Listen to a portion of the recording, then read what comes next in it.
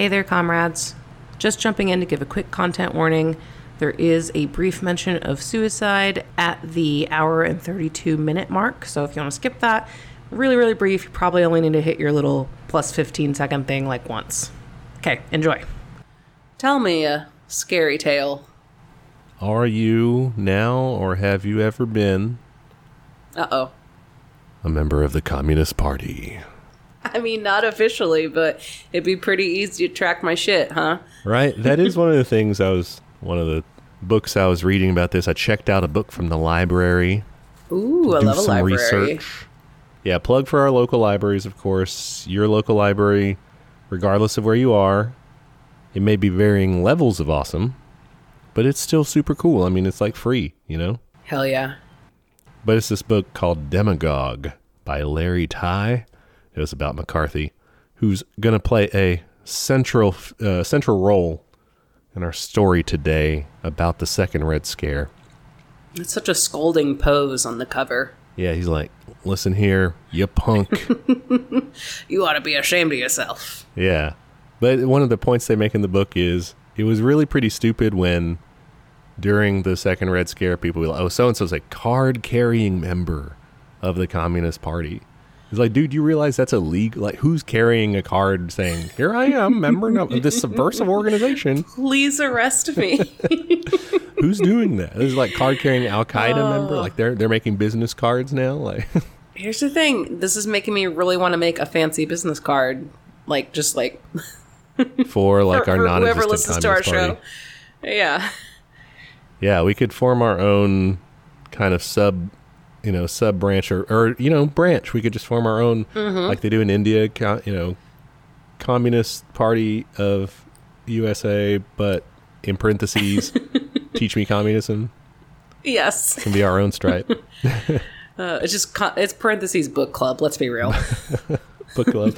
So ours is like the junior pioneer level of like you're still sort of learning and then you graduate up to. We're the onboarding committee. Yeah. Like, hey, you're new here. read all this shit. Here's your swag bag. Here's your t-shirt and your card. Make sure you keep that in your wallet at all times. In case the government Just wants in case. All right. So that was by way of introducing our topic there. Our topic is the second Red Scare, a.k.a. McCarthyism. So, like, McCarthyism, I always thought of as like a separate term specifically just to Joe McCarthy and his antics. But it's actually lent its name to the whole time period where they were they were fucking obsessed with finding communists everywhere. Just gave his name to the whole thing, huh? Did a lot of anti-communism. Yeah. And it's kind of crazy because he totally was a kind of an offshoot of it. I mean, he was not the originator of the Red Scare. He just kind of took it and ran with it. And so much so that everybody was like, damn, we ought to call this after him. Wow. What a way to go wrong. Yeah, he went, he went really far with being a complete asshole and totally wrong. But yeah, the second Red Scare was a period of heightened Cold War paranoia turned inward. So it wasn't focused on like, oh, what are the communists doing in Korea or in China or in Russia or wherever. It was really like, who is secretly their friend here in the United States? Like it's kind of a witch hunt focusing on, can we uncover the secret communists?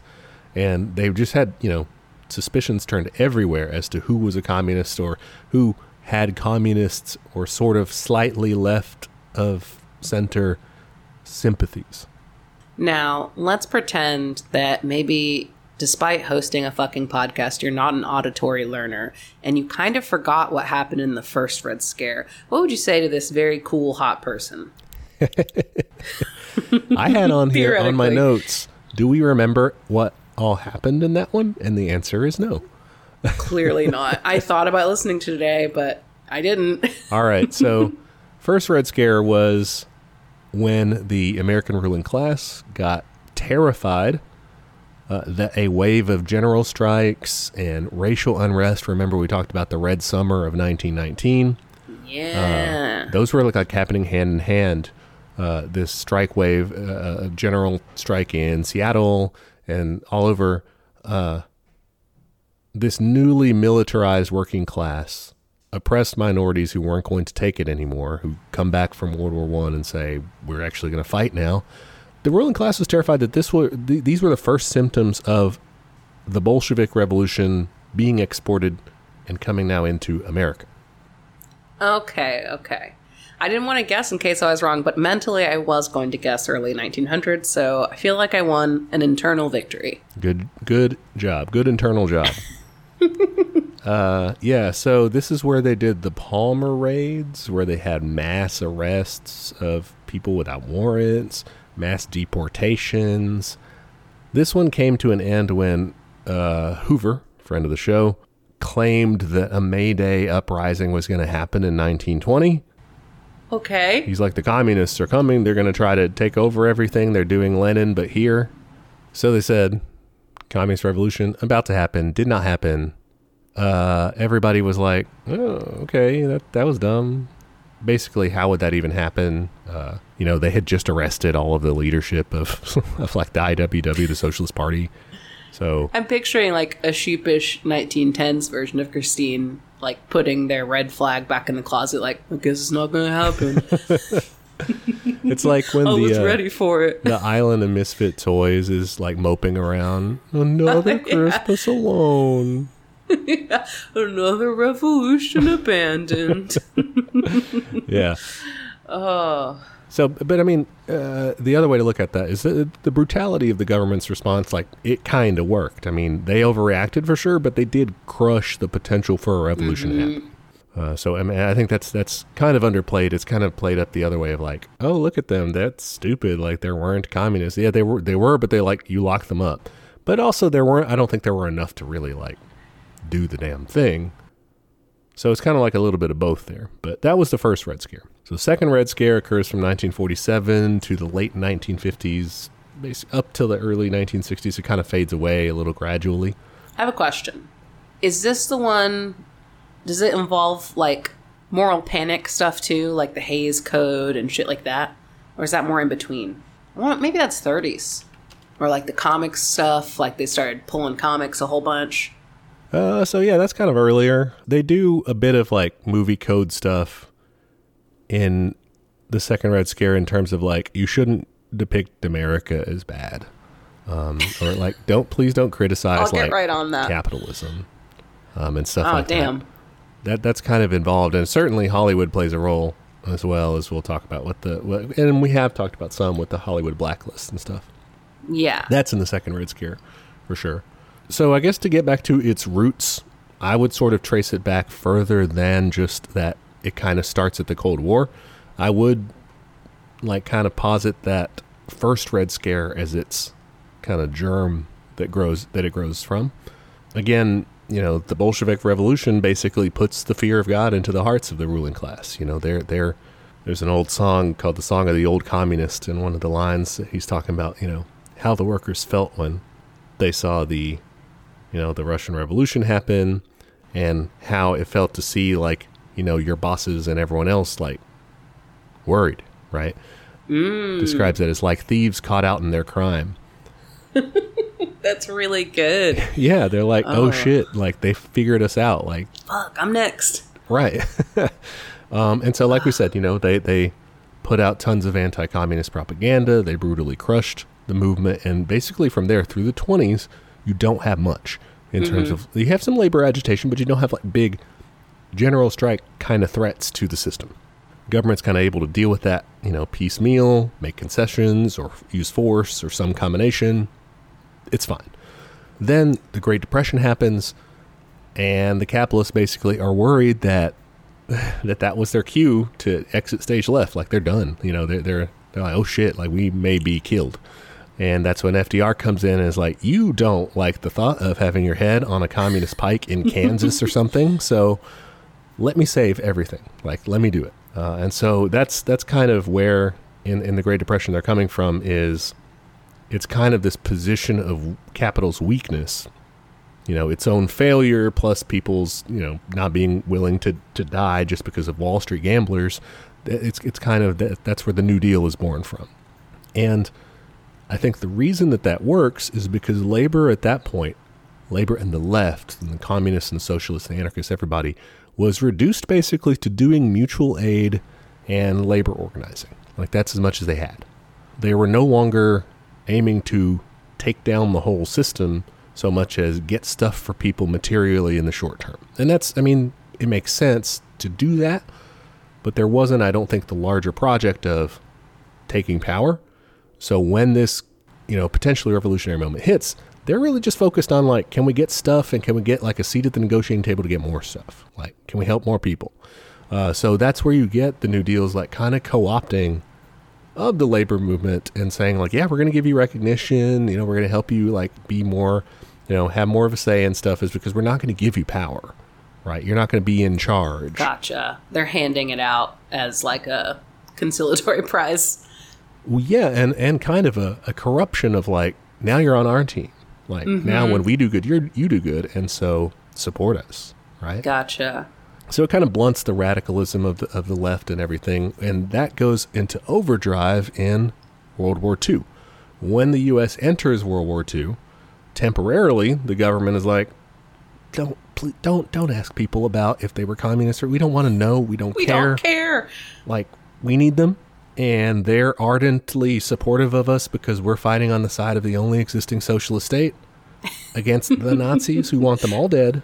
Don't ask too many questions. So, yeah, everybody was kind of on board. I mean, like, the left was more willing to work with, this capitalist government because, again, it was on the right side. Yeah, you're fighting Nazis. I get it. Yeah. So there was this sort of truce throughout World War II in terms of that antagonism. Now, in terms of regular people engaging in labor struggles, that was still happening. There were lots of strikes during World War II. People upset about frozen wages while, record profits from all the war industries and everything are going on. There's like 14,000 strikes during World War II. Yeah, more than in any time span in American history, like that equivalent time. That was a ton. That's so interesting because, I mean, that's so often shown as like, we all came together. Like, everyone had the same goals. Because that was the message. The unions were completely on board with the leadership, and they were like, yeah, like, support it. We sign contracts, and you can't strike when you're on this contract. We said so. But people are still wildcat striking. The only way this was really kind of band-aided over was that the wartime economy was pumping so hard that capitalists could basically afford to make a lot of concessions. It's fine. There's more money to slush around. So sure, like, it's, and the union leadership was happy to be like, guys, we got you more pay. Successful strike. Let's keep going. Good job, guys.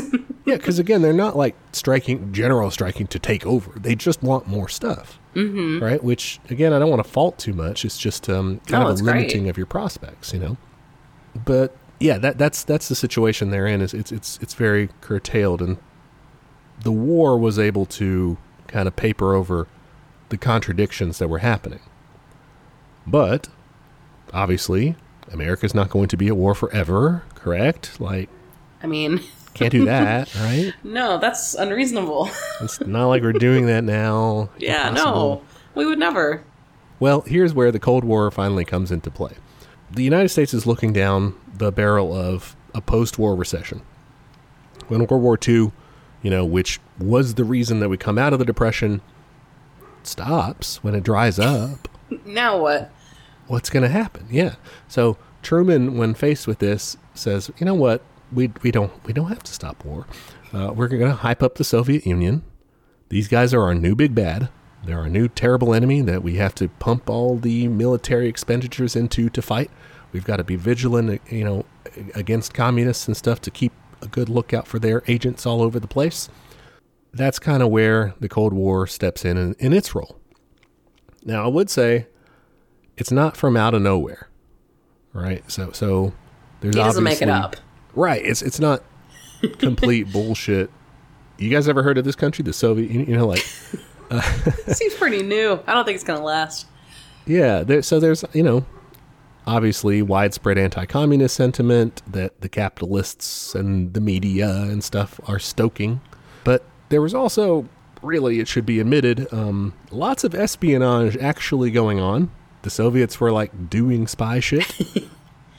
It's not the heart of today's subject, but like there was a lot of it in the 40s. stuff starts to get kind of uncovered. There's defectors and kind of turncoat former Communist Party members who go rat to the FBI and say, these people are, they're communists and stuff. So that, I think, fuels the suspicion, fuels the distrust. Hey, this Soviet Union looks like it's our enemy, coupled with the fact that they're communists. So, obviously they don't like them because they're the ruling class. I know, like, the Cold War, that's not, like, our main topic today, but obviously it's an important part of it. Mm-hmm. But I feel like it has been pitched to me or positioned as, Russia was the other superpower that came out of World War II. But, like, when we've talked about it, it's always been like, Russia was fucked. Like, they were like, hey, all my shit's bombed. All their shit was bombed, and they weren't getting Big Papa Marshall to come and give them cash. Yeah, like, it seems like they were working with one hand tied behind their back. But, like, it is often portrayed as, like, they were so powerful. Well, I think it's a little bit of both because they, they did have a shitty situation, but they were doing remarkably well given the hand they were dealt. I mean, this is a country that got surprise, sucker punched, invaded, by the Nazis. Got a big chunk, probably half of their really densely populated part of their country just gobbled up, burnt down. And they went from that to beating the Nazis with a little bit of help from the rest of us. Yeah. And eventually, like, going to fucking space. Yeah, they pumped a war machine up, like, enough to beat them back and to start, providing for their people and everything and rebuilding all without our help. Like, it was... That is powerful. Yeah, it's from the American perspective pretty scary that they were able to mobilize that, Yeah, because they had built their, like, industrial strength so much. Like, they were equipped to rebuild. Yeah, and the capitalists would look at it and say, and they don't have so many of the restrictions that we have, because they can just command their economy to do these things. And they can just say, hey, we're going to build these things, and that's it, and too bad. It's okay. They don't have to worry about money. A market. Yeah, so... That's the other thing is because America did a little bit of that in World War II. You could do kind of a little bit command economy and say, hey, Ford, you're making tanks now. Deal with it. Mm-hmm. If you want to make any money at all, that's what you're doing. And they got a taste of that, and they're realizing they're not going to get to continue to do that 100%. But the Soviets are. So, yeah. That's like from their perspective, they're a little jealous. Yeah. But yeah, there was also the geopolitical factor. I think it can be argued how much of U.S. antagonism against the Soviet Union was. So I always get, Americans are usually taught mostly that it's responding to Soviet aggression. Mm-hmm. Right? So, the Soviets, they started taking over Eastern Europe, and then they started pushing everywhere. And so... America was scared that they were going to try to take over the world, so that's why they kind of went after them, right? So I think there's an element of that kind of fear. I don't think they were so naive as to say, the Soviets are super aggressive. Some people were. George Kennan, for example, he said basically the Soviets are a menace, and they're trying to take over everything possible. They want world domination with monolithic, this monolithic world communism that's going to try to dominate everything. That was his, and certain people believed that. But I think a lot of others were like, well, they're going to be a powerful country, and they're doing things that make sense from their perspective. It just isn't what we would like. So that how much of it's governed by that thinking, how much is governed by like seeing them as like really a threat internationally, or how much of it's due to the Soviets aiding, for example, anti-imperialist struggles, which had already started to happen, and that's against the U.S. interests. And how much was, like we mentioned before, actually just ginned up to keep the military's money machine pumping. Yeah. And how much was, again, very much like the first Red Scare of, we don't want people thinking that's a viable option. Right. There cannot be an alternative. Like, they are lasting a while now and seem to be doing real well. Like, that's probably very scary for them. We keep telling people they're going to fail because they don't have any bosses, but Seems like they're doing great, actually. It's weird. And they did have bosses, but they could like yell at them. So it's fine. They can fire your boss. Hell yes.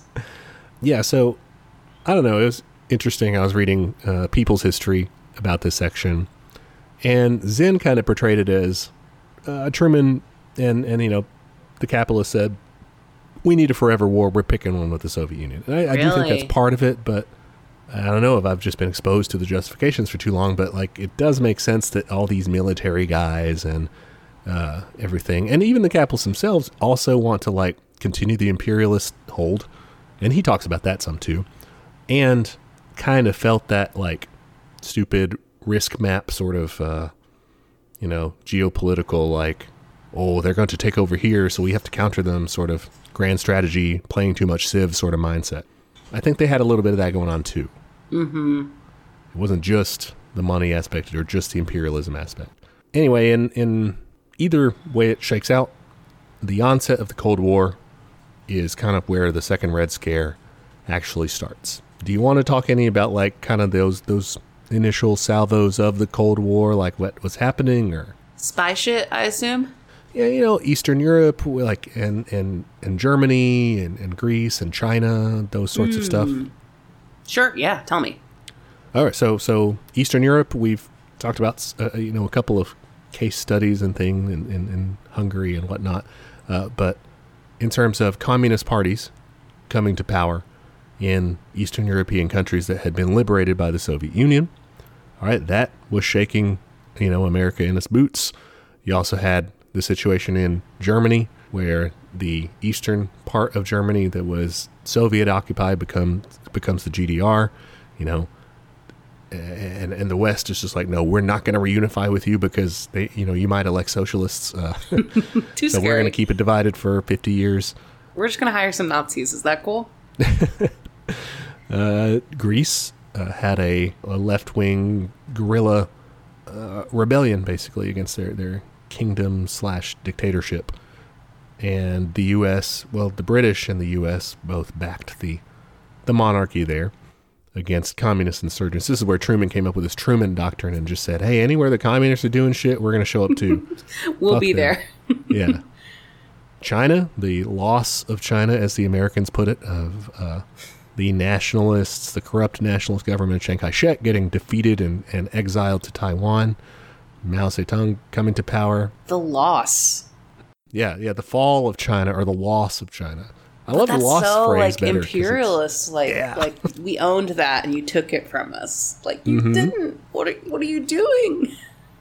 Yeah, I mean the U.S. had put substantial backing and money and material and everything behind what they call the open door policy in China, which is where they basically kicked the door in and said, you are going to trade with us. You're going to trade with everybody. No country is going to take over any part of this. We're not dividing it up into little chunks so the French can have theirs. No, this is free trade, bitch. You are giving us money. We are giving you opium. Well, the British were giving them opium, but still, you're going to be. But we will help them. Yeah, you're subservient to us. You're ours. And so then, yeah, when you do have a revolution against this corrupt nonsense, then, we lost it. I mean, that's really similar to what happened in Japan in like, what was that? Probably late 1800s, maybe, when they like opened Japan. Like, it's such a gross term to use when it's like, no, you fucking showed up and like had guns and said, sell me shit or else. Yeah, that was Commodore Matthew Perry. That's it. No relation. Well, big influence on the Impressionists because they really like those Japanese block prints. Well, yeah, I mean, they can't be blamed. They're cool. It's not their fault. I'm not saying Van Gogh's imperialist is what I'm trying to say. Canceled. Cancel Van Gogh. So yeah, those are, I mean, I don't want to get into too much, but that's kind of like the world politics sort of things. Lots of people going communist. Everyone back home is like, oh shit. Yeah. Well, I mean, I should say at least the ruling class, right? Not everyone. Let's be real. Yeah. 1940s Christine is putting on some great red lipstick and being like, this is sick. You got one of those dresses with like the polka dots or whatever? Hell yeah. I could do that. I could do a pointy bra or something. I was thinking, so like, I don't know, do you ever finish recording and you're like, man, I missed a great joke? Yeah. That was me last week because I was sick, and so like my brain wasn't there till like 2 days later, and so I was like, damn, I could have said some funny shit. But my main funny shit was you were saying that like we're returning to like Charles Dickens times, and I was like, man, I would look sick in like one of those Gibson girl hairstyles. Like the big poof, you know, that'd be so fun. Oh yeah. Oh, like, just lounging about, dying of food poisoning from corrupt industrial practices. I would look great. I assume that, yeah, in Victorian times, there was just different stuff in the water or whatever, to where I could probably, like, grow facial hair and get, like, mutton chops. That's what I would do. Oh, maybe. Or a mutton stash. I think it's just because way. we're mixed, man. Could be just the native blood. I think so. Well, fine. I'll wear, like, a top hat and some steampunk goggles or something. I mean, I want my leg hair to grow in more, and it just won't. But you got it all, I guess. You stole it from me. But I only have leg hair. I don't have any arm hair. People are like, do you Yeah. shave your arms? No. Why would I do this? I'm just smooth. All right. Anyway, grooming aside. So one of the real big bads of the second Red Scare is friend of the show, J. Edgar Hoover, head of the FBI. Looks great in a dress, I hear. Yeah. He was a baddie in that sense. Trans rights. No, he doesn't get any trans rights. He doesn't. Yeah. He's like the only person who doesn't deserve them. He doesn't. I mean, I guess he just doesn't deserve human rights for not being very human. No, not at all. He's like entitled to trans rights, but since he doesn't have human rights, he doesn't get, you know, Can't it's like a split square out. rectangle thing. But yeah, by the point of the onset of the Cold War, he had been bitching to the president about communists in the government for a while. Communists in the government, in business, in Hollywood, everywhere, behind every curtain, communists. But the president was FDR, and FDR was like, that's funny. Edgar, come on, let's Chill out. Go do something else. I have things to do. Did not care. He distracted them with like a new pair of heels or something. Like, Why don't you go try these on? Yeah. It's not till Truman is in office that the White House starts to take Hoover's reports of communists behind every curtain more seriously. The interesting question arises, why Truman? Is it something, you know, in his innate nature or something? The big thing actually is political. In the 1946 midterm elections, these are the first ones that he faces once he's president, the Democrats just get walloped. They get knocked around, dragged around. They lose like 12 seats. And one of the big campaign issues that the Republicans wouldn't shut up about was their accusations that Truman and the Democratic Party were soft on communism and were letting communists infiltrate the government. it's groomers, man. Like, they found a new thing to yell about. Like, that's all they do. Yeah, that's exactly what they were doing then is, hey, these guys are all over the place. Let's make up an issue to scare everyone. It was different based on who you listen to. You're run-of-the-mill conservative Republican. Back then you actually do have to specify conservative Republicanism because you do have liberal Republicans as well. Weird. But the conservatives, they were saying, you know, yeah, the Democrats, they're incompetent, man. They're just letting these communists in. They're asleep at the wheel is kind of the, you know, metaphor they would use. Your crazier John Birch Society types would say that they were in on it or that they were communists themselves. Pizzagate. Yeah. Either way, they were out there stoking the flames of fear, and it was working. So, yeah, you're going to draw a lot of similarities, I think, from then and now. Oh, it's almost like inflammatory media gets you more attention. Weird. Well, the correct, response to that, of course, is to give in completely and just mimic your opponents, right? Obviously. That's what Truman does. 2 weeks after the election, he establishes the Temporary Commission on Employee Loyalty, which was basically is a group of representatives from 6 government departments. They worked under the Special Assistant to the Attorney General, Devitt Vanetch, who was one of Hoover's lackeys. And what they're doing, this committee, they're kind of figuring out, okay, how are we going to prove that everybody's loyal in the government? So on their recommendation, in March of 1947, Truman signs Executive Order 9835, requiring all federal civil service employees to be screened for loyalty. Listeners, Your only employee loyalty metric should be to your fellow employees. Yeah. Fuck Solidarity. You don't owe your boss your job anything. that. No. But yeah, it's really stupid because he goes all out with this shit, and it's just for a political reason. I mean, he was just trying to steal the issue of anti-communism back from the Republicans. Wow. He even wrote one of the governor of Pennsylvania.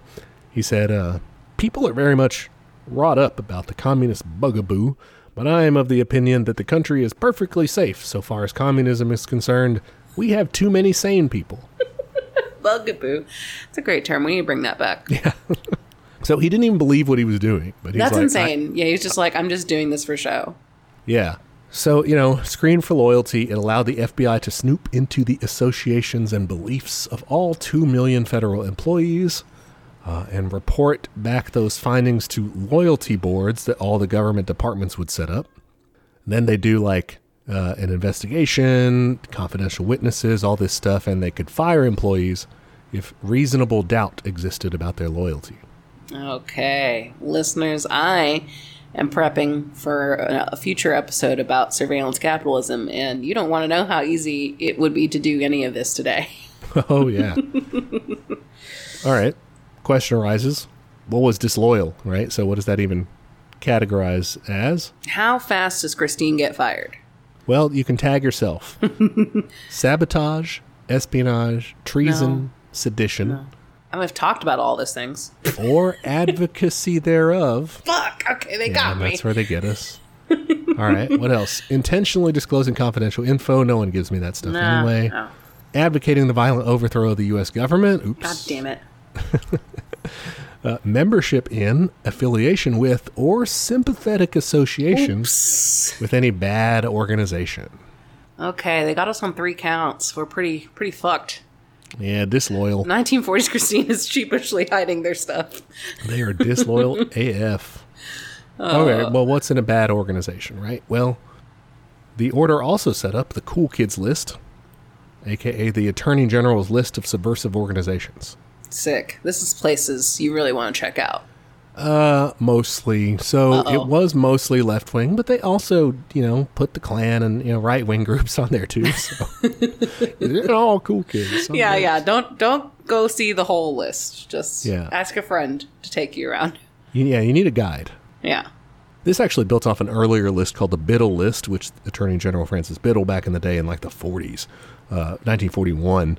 Started tracking subversive far-right, far-left front organizations, secretly communist or secretly Nazi or what have you. But it added a whole bunch more to that, and it kind of updated over time as they, figured out, that's, we think that's linked to the communists or whatever. So that was their kind of list of bad organizations. Now, they wouldn't tell people at the time how they figured out, the groups to put on the list. What was their research methodology, anything like that. But what they actually did, it turns out, is just they called the FBI and asked for a list. And the FBI said, They're like, we already had one. Yeah, here's our list of assholes. So they didn't do any of their own research. No. Oh my gosh. So you end up with, the Communist Party, the Ku Klux Klan, but you also end up with the Chopin Cultural Center, the Cervantes Fraternal Society. Like Chopin, the piano guy? Yeah. That's hilarious. I love a Chopin. The Committee for the Protection of the Bill of Rights, oof, terrible. What? Please don't protect the Bill of Rights. Yeah, please. That's so communist of you to protect the Bill of Rights. I hate when you do that. The Nature Friends of America. Nature? Nature, yeah, Nature Friends. Nature is communism. Druids. Yeah. And a cool bookshop kind of thing called the Washington Bookshop Association, which was kind of a left-wing bookstore sort of. Hell yeah. Yeah, it sounded cool. Yeah, next time I go to DC, I'm going to hit that up. Yeah, so at its height, the list had 154 organizations, 110 of which were communist. So definitely slanted in that direction. But okay, that's fine. I mean, it's tough to work for the federal government, handling top secret shit. Wrong. A, it covers all federal employees, not just the ones handling top secret shit. And B, it quickly went beyond just the federal government. State and local governments got in on it too. Okay, so even if it were just federal government, you're saying every single, like my post person could be like, you're a communist, no more delivering mail. Yeah. Whoa. Anybody in the federal government. Like the DMV person, like that's state, Well, I guess. so that's state, yeah, But still, eventually. Yeah. So state and local governments, the military, defense contractors, all kind of an outgrowth of government, sure. But it also started to spread to the private sector, too. Was it originally like private sector people who handled government contracts? I think that's its initial spread, but pretty quickly people didn't want to be associated with the possible negative press of saying, oh, this guy is a communist and he works for you. So, well, Okay. no, I bet newspapers had it pretty bad, huh? Yeah. I mean, this was, depending on the company, some of them hired like third parties that maintained their own lists kind of based off of this plus extra research and stuff. They were like investigating all over the place. Oh. And so they'd put your, employees through the ringer either before you hired them or the ones you already hired. Check to make sure and guarantee, none of these people will be subversive because we've checked them. I called in sick once when we had like an active shooter drill at work. I would call in sick on the day I knew the communist guy was coming to interview me. Or the anti-communist guy. Yeah. Communist guy might show up. I would ask him out to lunch, but What's up, man? Yeah. maybe that's a ruse though. Like that. That's how they get you. Yeah, they're like, hey, is there No, this cool guy Marks? That's very true. We'll get to that in a bit. Oh. So by December 1952, some 6.6 million people had been investigated throughout the country. They didn't find anyone through this screening process. They didn't find anybody that did any sabotage. They did dismiss about 500 people for quote-unquote questionable loyalty. Because the requirements were so broad as to, like, it's not like you being caught, obviously, doing spy shit or actively plan to overthrow the government. Right. Sure. Which they never caught anyone on. They never caught anyone doing that. Yeah. That's insane. So they were just firing people for their beliefs. Or even just suspected beliefs. Yeah, their membership in any of these parties or their affiliation with it. So they're like your sympathetic husband or something? Or? Well, a lot of times this meant that people signed a petition. Now, looking at this list of things, of these Communist Front organizations, some of them are directly affiliated with the Communist Party but don't sound like it. Let me pull one up. Like that sick Chopin club I gotta check out. Right. Let me see. But American Peace Mobilization, American Youth for Democracy. Those sound good. We should have both of those things. What else? Sounds very innocuous, but they're like, no, this is National Committee to Win the Peace. That sounds fine. The Photo League of America. So if someone comes to your door and is doing a petition for something, and they're just like, oh, I'm from the Council on African Affairs. You're not like communist. I'm not signing your petition, right? You just listen to them and you agree or disagree and you sign it or not. So you don't even really have to be a member. That's what the thing is. Damn. Okay. But also, from these seemingly innocuous organizations. Right. And then you're like, oh, you're shit, like, I I'm don't know. pro-peace. Yeah. It sounded nice. So it was just so broad. And it was countrywide, too. And the FBI chipped in a little bit to kind of do their part. They had something called the Responsibilities Program.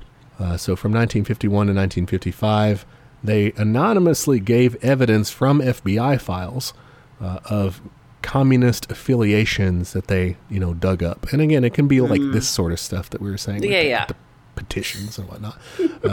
Of teachers, lawyers, other professionals.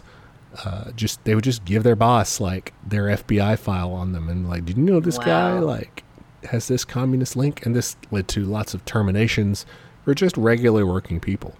Anytime you do this sort of let's call it what it is. It's a purge. For as much as we get shit about not talking about purges, let's talk about purges because that's what this is.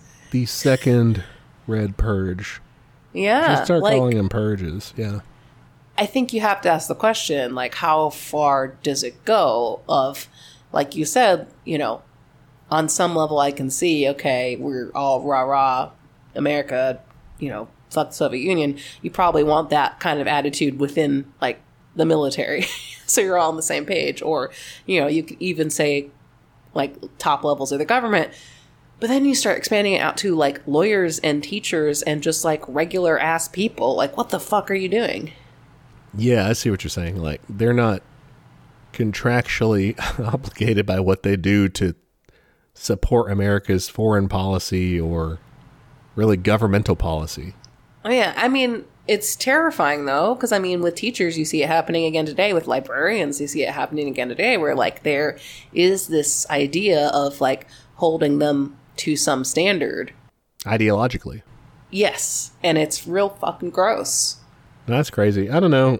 I'm lucky in the sense that I don't feel a lot of scrutiny in that regard, but I read a lot about teachers in circumstances where they face that, where they feel that they face that, and that sucks, you know. And I feel like I should face more of it being in Texas, but just where I'm at, I don't.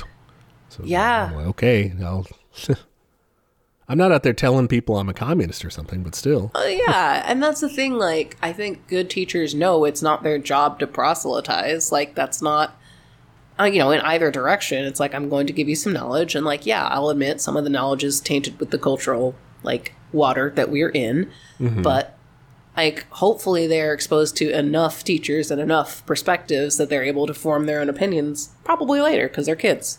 Yeah, and you don't even, like, you can just set it up. Like, you don't have to, capitalism sucks and communism doesn't.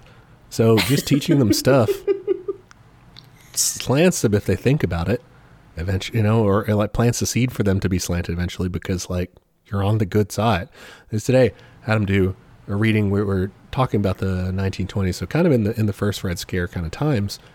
I had them read Eugene Debs's speech to the court when he gets convicted on the Alien and Sedition Acts, where he kind of expounds on the great things about socialism and stuff like that, and where he's come from a worker's perspective, all that. And then I had him read A. Mitchell Palmer, that's the guy that did the Palmer raids, his justification for doing that. And his, like, you know, the Reds are around every corner, they're trying to destroy this country, blah, blah, blah, and just answer questions about each one, and at the end compare, like, who do you think wealthy Americans supported? Who do you think working people supported? Who do you support? Who sounded cooler? And that's not, I didn't add anything to that. I just put the questions on there. Questions. And it's Just like, ask there it is, questions. you know? You just set them up. Here's one guy, here's one guy. Who do you like? Yeah. I mean, again, back to our very first episode, like, if you put it in neutral enough terms, you know, you take away, you not even just take away, but even the playing field, I guess, between, you know, scary rhetoric and, you know, more down-to-earth rhetoric. Like, you can let students see past that and go like, oh, that actually sounds pretty sick. Right, yeah. I'd love to share. That'd be fine. Sharing's Share. cool, I think. Kindergarten communism. Hell yeah. Nap times for everybody. I am on board. I am already living the kindergarten communist lifestyle. I don't know, this whole project of anti-communism just makes me think, like, if communism is so obviously bad and capitalism is so obviously good, you're working really, really, really hard to prove that point. Like, why do you have to do so much active suppression of it? Yeah. It's like, if, you know, if it is such a terrible thing, why does it always require, like, getting knocked off by the CIA or military invasion when it happens in other countries, you know? Yeah, like, seems pretty cool. Seems like a lot of people come to it on their own over and over and over again. Or yeah, the domino theory thing of, like, well, if it starts to happen in one country, then all the other countries are going to start doing it too. It's so cool. How could they not? Right? It's like, wow, way to really call yourself out. Y'all use the same analogy sort of when you're like, you know, well, if everyone else is jumping off a cliff or, you know, fitting in and trying to be cool, it's like, you're acknowledging that it's something that people want to copy and do. Like, It's really dumb. Admitted losers. Yeah. So, yeah, that's kind of the very early onset of the Second Red Scare. But then quickly you have a fun group step in to do their worst, which is HUAC. House Un-American Committee? Yeah, House Un-American Activities Committee. They do Activities. U is un-American, even though it's hyphenated. Yeah. It does both. But Yeah, they want to know about your un-American activities. So I was gonna say, the House Un-American Acts Committee, I feel like I'm the head of that, It's just all the just like me. least patriotic House members. Yeah, totally. Like they Just the stand for the flag morning burning pledge club. and they're just like, fuck you, Look flip it off. this. Now we're going to burn the flag. Somehow they were elected to House of Representatives. It's really weird. Yeah, so one of their first great efforts was to go after those pinko commies in Hollywood. Uh-oh. Holly Weird. What are they doing over there? Again, more parallels, right? Jeez, That's- yeah, right? Like, let's go after the liberal media. Yeah. It's been happening for years. Icky. We're not going to dwell too much on the Hollywood blacklist because we have talked about this kind of at length in the Trumbo episode. But the short story is a guy named William R. Wilkerson published in his magazine, The Hollywood Reporter, a column where he accused various Hollywood figures of being communist sympathizers. Hell yeah, I'd go see all their movies twice. Well, instead, HUAC was like, what? And What's wrong with that? Like, why? well, the Cold War hysteria says being a communist sympathizer means you're a potential Soviet intelligence agent. You are, if it comes down to it, and it was very likely to come down to it because you're doing like duck and cover drills in schools, it's very likely to come down to a shooting war with the Soviet Union. And if it comes down to that, whose side are they going to be on? Okay. So it's not so much. I mean, I think the end result is more of like a ruling by fear of like, get on our fucking side ideologically. But maybe their surface reason is you are a threat. It's not like they're going up to actors and being like, you're influencing us to be communist. It's more like we see you as a threat, like in an espionage sense. I think it's a little bit of both. I do think that there is partially this idea that, especially writers and stuff, not so much actors, but would subtly insert and corrupt the youth with, pro-communist messages or whatever. What cool writers do I media. need to read is what I want to know. Right? So HUAC says, oh no, we're going to try to force these guys, these 10 writers and directors, to testify, name names, explain their own ties, that sort of thing. Well, they refused. They were cited for contempt. And then the Motion Picture Association of America comes out and says they're fired. And we're not going to hire them until they swear an oath of loyalty that they're not communists. Okay, so this is like the Trumbo shit, yeah. Yeah. The Hollywood 10. Did they use kind of similar tactics, like, from their other work? Or, like, they probably got some non-communists caught in the mix, too? Probably. I mean, like, it was... If it's such a loose association, you'd imagine they'd have to. Yeah, like, some people were just Communist Party members or former. But some people were what you would call a fellow traveler. I mean, they're not literally communists, but they just, had a lot of They vibe. communist friends and were kind of left. They go to the same parties. Yeah. So, yeah, it definitely was a broad brush they were painting with. The industry started the blacklist here, basically. They swore not to employ communists or other subversives. And over the years, that expanded with the help of the FBI and HUAC and right-wing groups who were publishing pamphlets just with more and more accusations of these people are communists. These, add them to your list. There was also what they call a gray list, which just meant you weren't specifically like outed, put on a list of you're a communist. Nevertheless, these people were denied work by major studios, so somebody knew something about, or suspected them in some way and cut them out of the loop. But it wasn't really official, written down anywhere. These are at the bottom of your hiring list. Right, yeah. And that remained in effect until the end of the Second Red Scare in kind of the late 50s era. Wait, so how long is that? Like a 10-year thing of like, fuck you, no work? Yeah, just about. Wow, that sucks. I mean, so the Gray List also, with major studios, you weren't shut out from what they called Poverty Row or B-list, B movies sort of thing. Okay. So you could still make Everyone sort just of a made living. communist monster flicks. Yeah. I was a commie from Planet 7. I love it. Would watch. Yeah, so HUAC, not very good. Next on their agenda was espionage.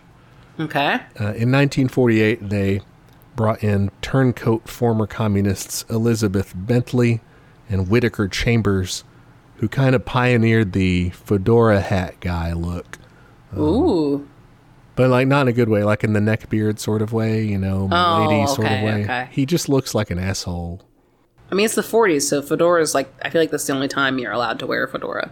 If he weren't Whittaker Chambers, I think he would have looked cool in it. But But this guy sucks. Okay.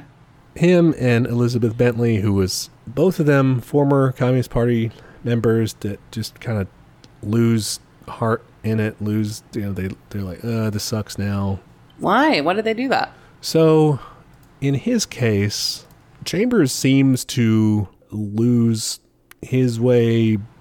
The way he tells it is with Stalin, with the Great Purges, that he sees one of his fellow Soviet spies from Switzerland who broke with Stalin, like, end up getting killed. One of his fellow spies in the U.S. ends up vanishing shortly after visiting Moscow. So he's kind of like worried about that and thinking they're going to come for him next. And he is a spy. Yeah. And he keeps refusing to travel to Moscow. They keep asking him to go, but he keeps thinking he's going to get purged. So he's like, this is my only way out. Which like probably doesn't help, like him refusing. They're like, that's pretty sus. Right? So I think that's that angle to it. He's an odd one. I know that Bentley's thing was that her husband was killed, and they're like, that really sucks, but like you need to keep spying, Sorry. you can't just give up. And that pissed her off.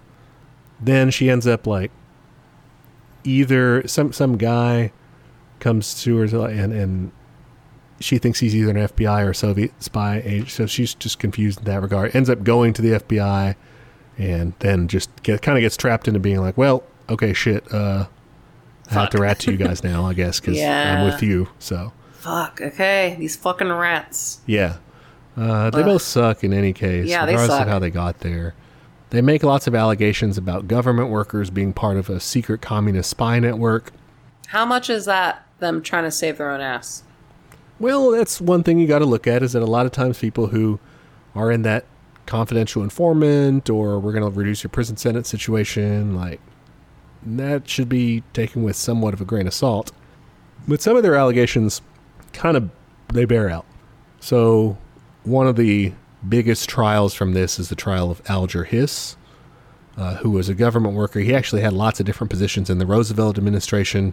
One of his high points is being the head of the convention that created the UN Charter in 1945. Yeah, when they go to HUAC, Whittaker Chambers accused him of being in the Ware Group, which was this like secret ring of spies that he was recruiting people. I'm picturing spelled like werewolf, like. No, it was like silverware, but. Oh, okay. Government workers by day, communist spies by night. Also werewolves. When HUAC brought him in, Hiss at first said, I don't know who the fuck Chambers is. What's this guy lying on me for?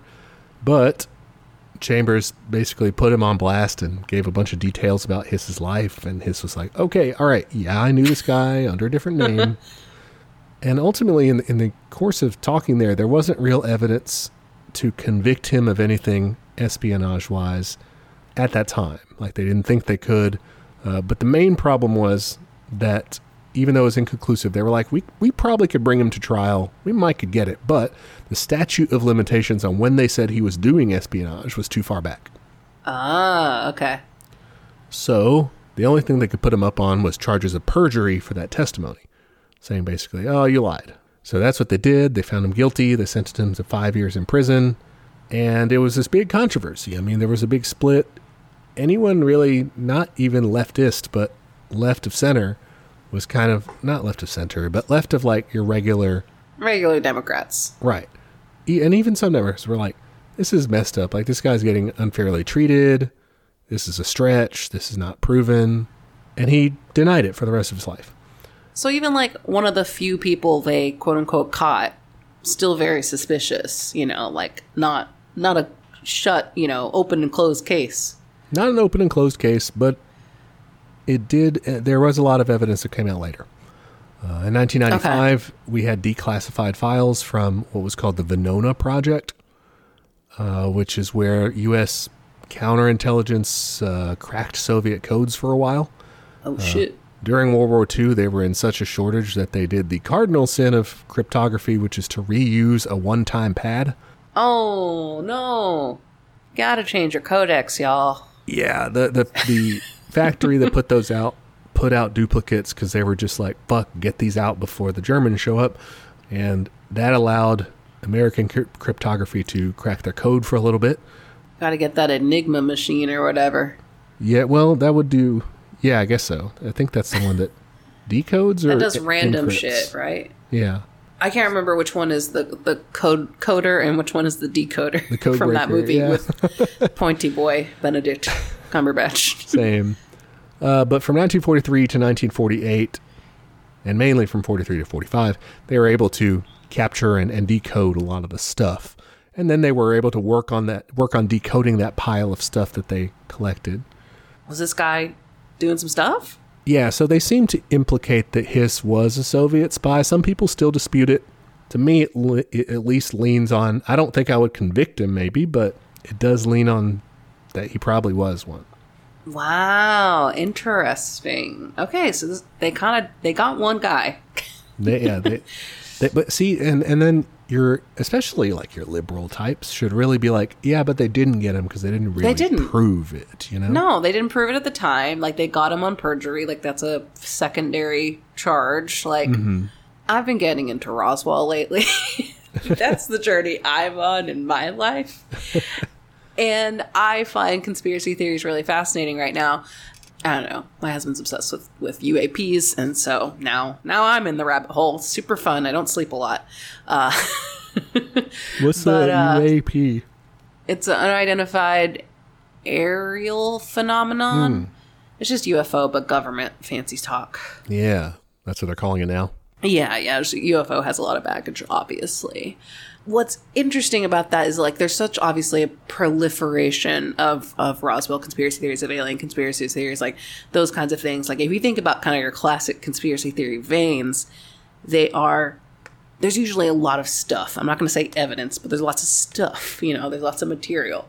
And with, like, I've never heard of, you know, someone coming up and be like, did you know, like, we actually had all these communists in America? Like, it was real, you know? Like, that's so far-fetched. Like, they did such a bad job that, like, there's probably very few guys who are just like, yeah, totally. I bought it. I bought all of it. Right. You can't buy all of it. Like, I think the Venona stuff is way more damning than people would think. You know, it's like, oh, there was some truth to this, but even then, it's not most people that they accused. Yeah. Like, you don't see it in the cultural memory as something that was effective or, you know, had its roots in a lot of truth. Like, yeah, it's not the JFK assassination, right? It's not like most people saying, something was up there, but we don't know. You do get, like, spy culture as a whole as a result, you know, like the proliferation of spy novels and James Bond and that kind of stuff. Like, even, like, the fucking, you know, Spy versus Spy show and, like, the Boris and Natasha kind of thing. Mm-hmm. But that felt more cartoonish, maybe, or it's more like... It's more action-y is the thing. Like, so you don't have spy stuff about, like, a government worker. Yeah, like, this teacher is undercover. Right. And Her real name isn't Natalie, it's Natalia. And that's where the second Red Scare was at its height of, like, just accusing regular ass people or, you know, even kind of government officials and stuff, but nobody with a sexy ass job being spies, right? Like, normal, boring looking people being spies. And we definitely didn't get that because everyone's like, that's stupid. Like, why should we be afraid of boring people? At best, you got some people who didn't agree with you in trouble. Like, way to go, asshole. Yeah. HUAC was doing that. They also published a lot of pamphlets that they sent out to the public, millions of them. 100 things you should know about communism. Oh, I want to read that. one of the facts there was, where can communists be found? Everywhere. Under your bed, in the closet, in a Yeah, that tree. would have been a good graphic for it. Is like the little guy like peeking from Yeah, under just the bed. like some eyes poking out. They have like hammer and sickles in the pupils. Totally. Everywhere. Oh, yes. Do you think by fact, like 98, they were like, they're bad. They're really bad. No, for real. Like they ran out of fun facts. Yeah. They just started making shit up. Like, did you know all communists are left-handed? But not all left-handed people are communists. Yeah, you gotta check first. The thing is, you know, it's really outlandish stuff, and it's like, who could be in support of this? Really should be only your die-hard right-wingers. But by 1958, only one House member voted against giving HUAC funding. It was like an institutional thing. That's so crazy that like everyone was just like, we're fine. We're fine with investigating citizens on their beliefs. Like, that's cool. Yeah, no problem there. Ugh, I mean, see the Patriot Act. We're still fine with it. Yeah. The courts got in on the action. In 1949, the government went after the Communist Party of the United States, the CPUSA, in what were called the Smith Act trials. This is where they put 11 communist leaders on trial in New York for violating the Smith Act, which is a 1940 law that made it illegal to advocate for the violent overthrow of the government. Okay, Smith, way to come at me. I see you. So the defendants argued, hey, we're not that kind of communist. We're peaceful communists. We want a peaceful transition to socialism. But the government said, no, you're communists. Communists, you know, you're for a violent revolution. You're a communist, therefore you're violent. I mean, if they had listened to our show from the future, they would know that's not necessarily true. You've got reformist communists. Yeah, I mean, and then if they listen to us now, maybe they're like, we're kind of like, they're kind of communist. You know, we're a little more critical, maybe, but no, I mean, there's for sure variety. We don't want to call you out because, you know, we're squeamish ourselves to some degree. Yeah, I'm a wuss. Anyway, they were not really going like in the court and being like, listen here, this asshole said he was going to like shoot up this place or something. You know, they were not like giving any There wasn't instance, anything tangible. nothing that they did or even said. What they were using was like old communist they were just like, look at this pamphlet by Marx where he talks about like the revolution. These guys are communists just like Marx. They're just going off a theory. Yeah. They were just like, they support this theory, and this theory says revolution, so they're bad. Now, that's not all they had. They also had friends in the FBI who were informants who had infiltrated the CPUSA. Oh, no. So this was particularly disastrous. They, you know, because this testimony or whatever, it doesn't have to like say, yeah, we were there like trying to bomb stuff or, you know, it's just like, yeah, sure, they read that pamphlet, you know, and that's enough. But them being there was really disastrous too. So the whole thing, they get convictions on all 11 communists, send them to prison. They went after more than 100 more second-tier communists, like lower-ranking guys. I'm definitely a second tier communist. I'm like a fourth tier communist. Yeah, seriously. I'm the practice squad communists. JV, I'm going to try out for varsity next year, but I don't think I have a good chance. Yeah. So they went on a few more trials of these guys. Eventually, these were overturned by the Supreme Court, but I think I would emphasize that the convictions and the widespread FBI infiltration really decimated the party. Why did the Supreme Court turn it over? In the late 50s, I think it was 57, they started to reverse those decisions. Just because they're like, that wasn't cool, like freedom was? Or They got two new justices, Earl Warren, communists. who turned out to be, well, yeah, depending on who you listen to on the Yeah, radical Jesus. conservative side, communist for sure. No, just like a liberal. And Brennan, I want to say the guy was Brennan, who ended up being a liberal too. Both Eisenhower appointees, but he didn't know they were going to be liberal, I guess. Anyway, without leadership and with the now knowledge that there were a bunch of FBI informants, the Communist Party is kind of just left trying to figure out. They do kind of their own witch hunt of like, who the hell is an informant here, you know, trying to get people. Distrust everywhere. And, you know, what's the FBI going to do with that? COINTELPRO shit, right? They're going to say, hey, let's plant some evidence on this guy. Oh, look, he was a communist, and Okay. you kind of basically you're framing people. You're making it look like they are working with you when they're not. They started doing that. CPUSA just went after itself, and they were crippled at that point. Some other trials of this era that really heightened the Red Scare paranoia were the cases of Klaus Fuchs and the Rosenbergs. Oh, I've heard of the Rosenbergs.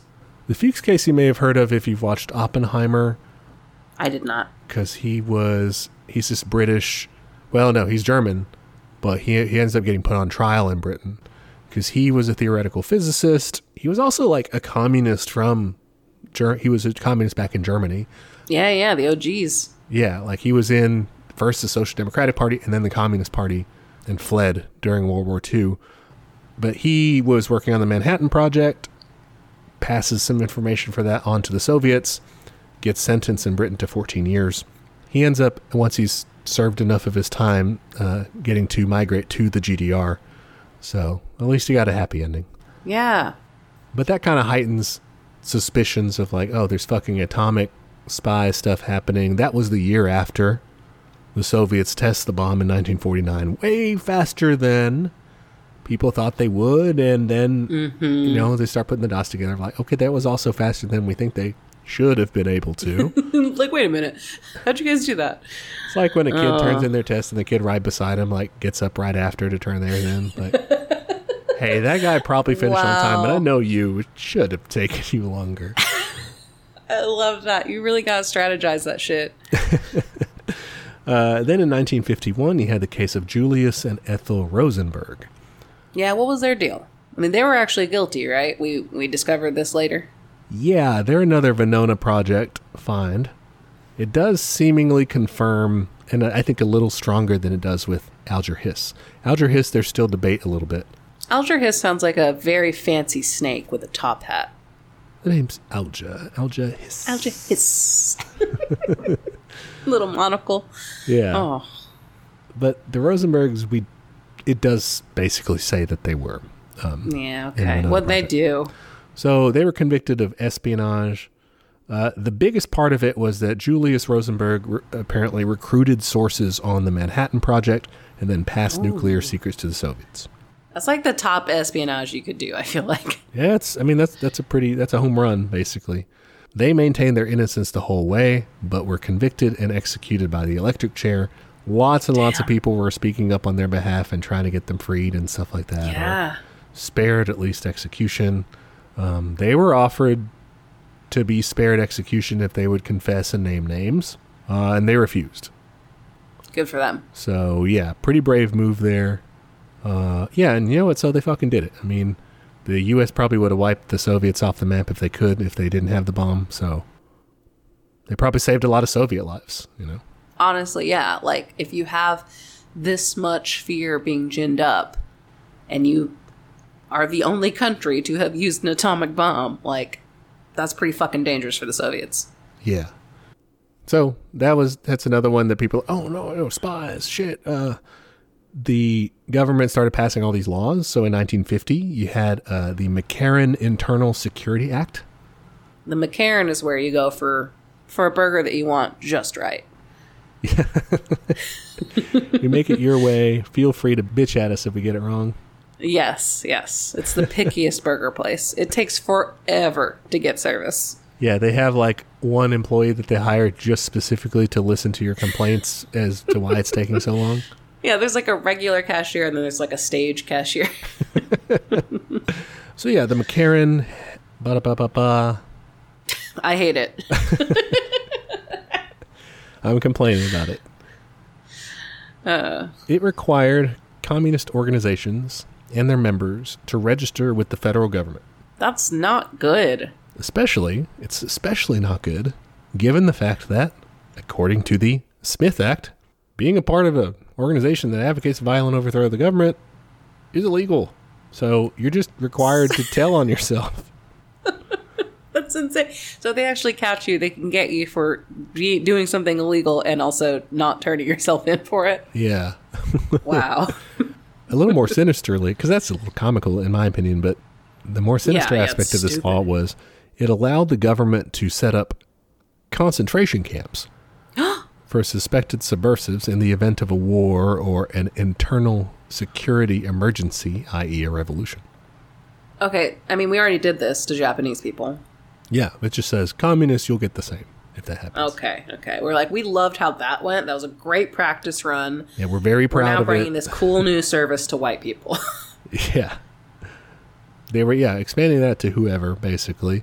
Wow. Did that, happen? They didn't set up the concentration camps, but Okay, they just, gave themselves the ability to. they passed that law. They passed that law overwhelmingly. It was too far even for Truman. He said, this is fucked up. This is an embarrassment. Guys, We're trampling what on the the Bill fuck? of Rights. What the fuck are you doing? And they said that, fuck you. We're passing it anyway. They overrode his veto Wow. That's insane. to do the concentration camp law. Okay, again, we're gonna rebrand. This is the fucking purge. Come on. This is the red purge. Let's be real. Yeah, we didn't quite do it. We didn't get out there and actually say, okay, here's literally our own version of the gulag. Because we already have those for prisons. But We have them, yeah. we didn't did make that. a special political one. But we did pass a law that said we could. Yeah. And they did try to arrest a whole bunch of people. Yeah. So that was a little doozy there in 1950. That's bonkers. Then in 1954, you have the Communist Control Act. Ew, what was that? It's kind of a weak law because it's so vague that they really barely ever use it, but it straight up outlawed the Communist Party and criminalized membership in it or support of its mass organizations. So it's like just kind of adding It feels another layer. repetitive. Yeah, it's adding another layer to what they'd already done. If we didn't get you with the first two. But this one was a little bit more kind of dick wavy. They're just kind of like, look at us, we hate We haven't communism." passed a law in a while. Yeah. Just as a reminder, we still really hate communism. Yeah, this passed overwhelmingly in the House and the Senate. No real opposition there. But again, it doesn't get used that often in its tenure because it was too stupid. But it is kind of a sign of how bad shit was. Yeah, but I mean, it recalls a lot of the laws that are getting passed today. Like, Texas recently just did an injunction on the, there was a third-party book ban law, basically, saying that, bookstores were responsible for anything on their shelves. And everyone was like, oh, hey, what the fuck? And so, the Texas Supreme Court was like, actually, no, that's, really burdensome. We're not going to make you do that. But, the idea of passing a law just for show, that's definitely a thing that happens now. That's true. Yeah, just to say we don't like this. Go ahead and strike it down, but fuck you. Mm-hmm.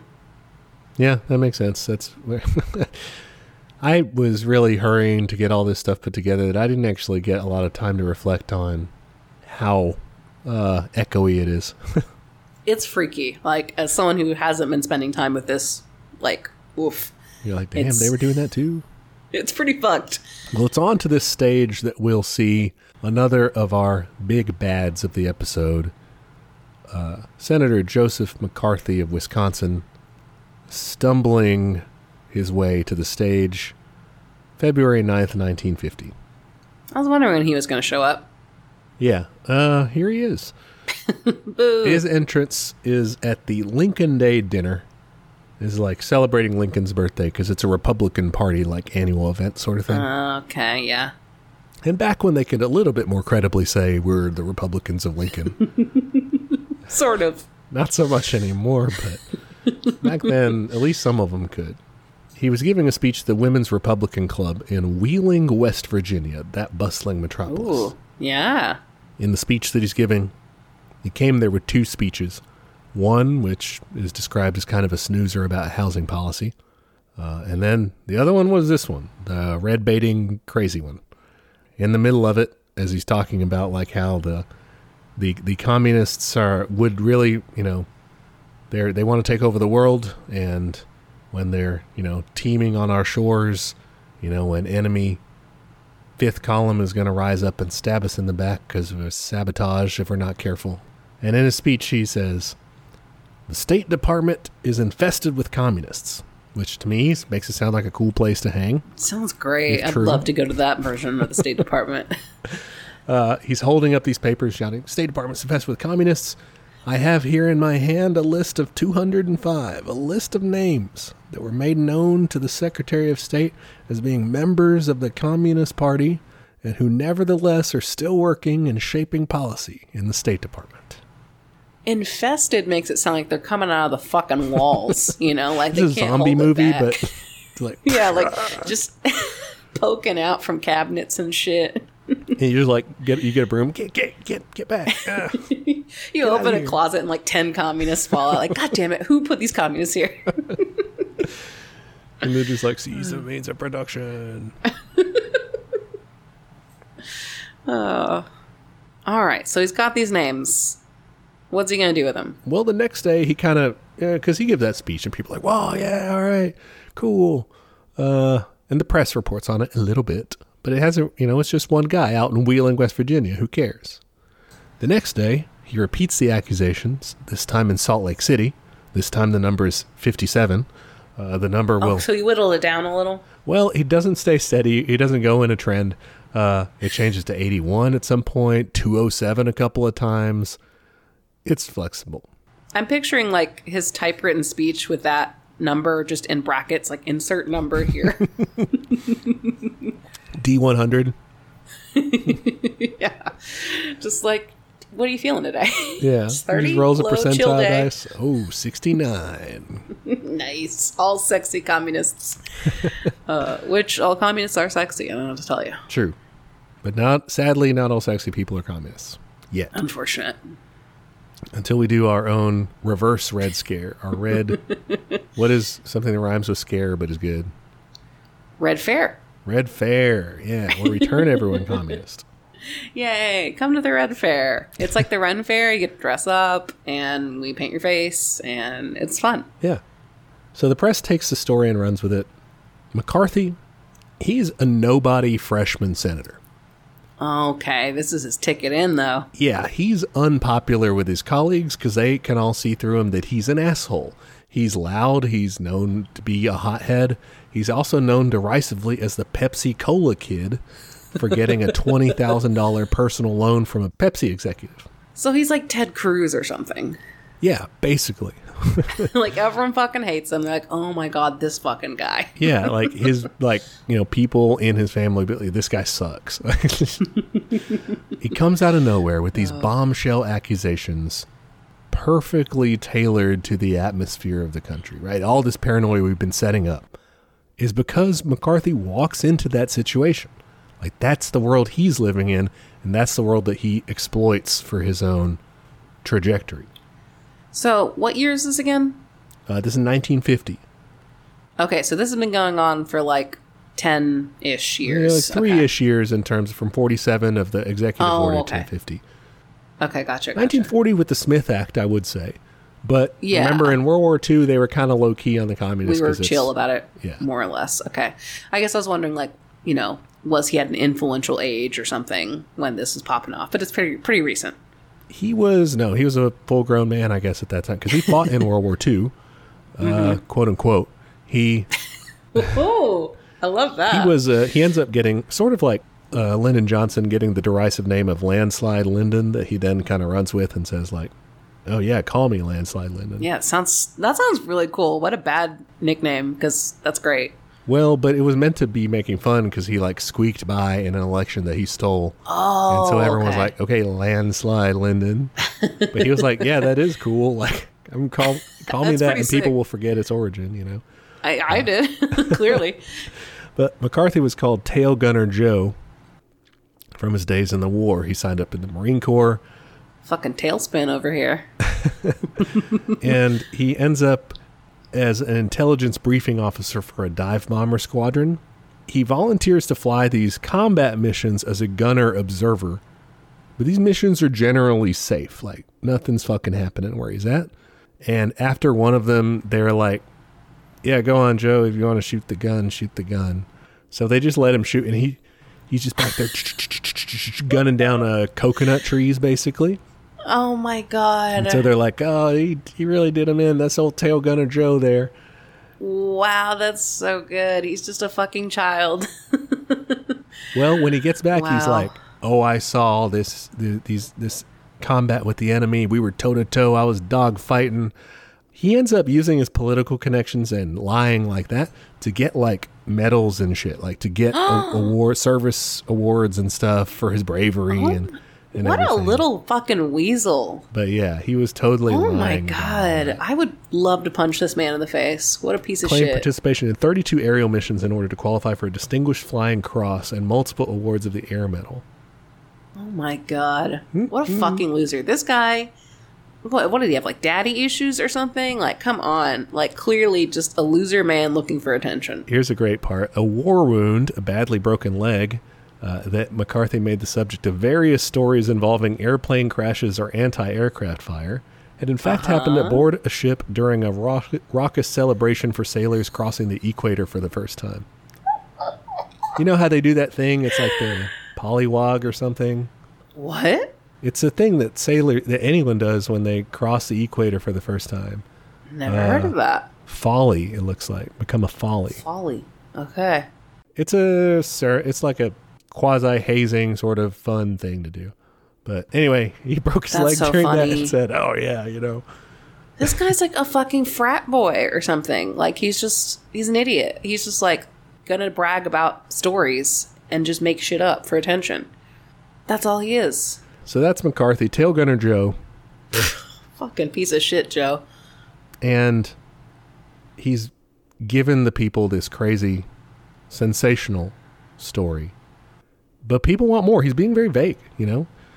Who are these communists? Like, why were they working for the government? How could this be allowed to happen? Are there more that we don't know about? Like, what is this? I don't know if there's more. I've got to roll my D100 and find out. There may be, yeah. It depends if I can roll with advantage. Well, the list that he had, which he wouldn't show to anybody, Of course. was the Lee list. This is what is called the Lee list, which was a 3-year-old dossier that the FBI had leaked to him. Ah. And it came from those loyalty reviews that we mentioned earlier, that we were pretty sure that nothing bad was going to come from those. So he was like, those people we investigated, let's do it again. Let's use that to go to the next level, because we're not super concerned about them. We do want to see them fired. Okay. But who let them in the door in the first place? Like, where does it go? Does it go all the way to the top? Okay, sure. That's what he's That on makes about. sense. Those things where we had like those trials where no one really got convicted. I bet there's some cool stories behind those. Well, What and an idiot. that's kind of the flip side that he was able to convincingly sell was, why didn't those go anywhere? It's like in a Poirot novel where they're like, this person did do the murder, but they did do like another crime, and that's why they looked suspicious. Like, secondhand crime. Yeah, there's something else going. And I think a lot of Americans, given how ginned up a situation they were sold, and then to come away from those investigations with not a lot. Not very satisfying. Yeah, they were like, yeah, sure, something's up. This guy's on to something. Like, there can't be no communists in the government. What the fuck? People keep telling us every day the Red Menace. There's got to be something to it. There got to be some of them here. Surely they're powerful enough to do that. Yeah. People wanted more. He's got this list from the old loyalty reviews that the FBI leaked to him. It's called the Lee list because it was compiled by an FBI agent, and I shit you not, his name is Robert E. Lee. Guarantee he's from Virginia. Yeah, right? Wow. Who did the report on the State Department employees, like the loyalty report. He determined there were 108 questionable cases. That's not the man you want doing your loyalty report. Robert E. Lee, what does he know about loyalty? This guy seems to be into maybe a different country than we're in A currently. little disloyal, yeah. Struggled in the Seems to past. advocate for that. Somewhat of a waffler. Yeah. Most of these people on the list by 1950 were not working for the State Department anymore. But McCarthy did not care. Like I said, he's going after bigger fish.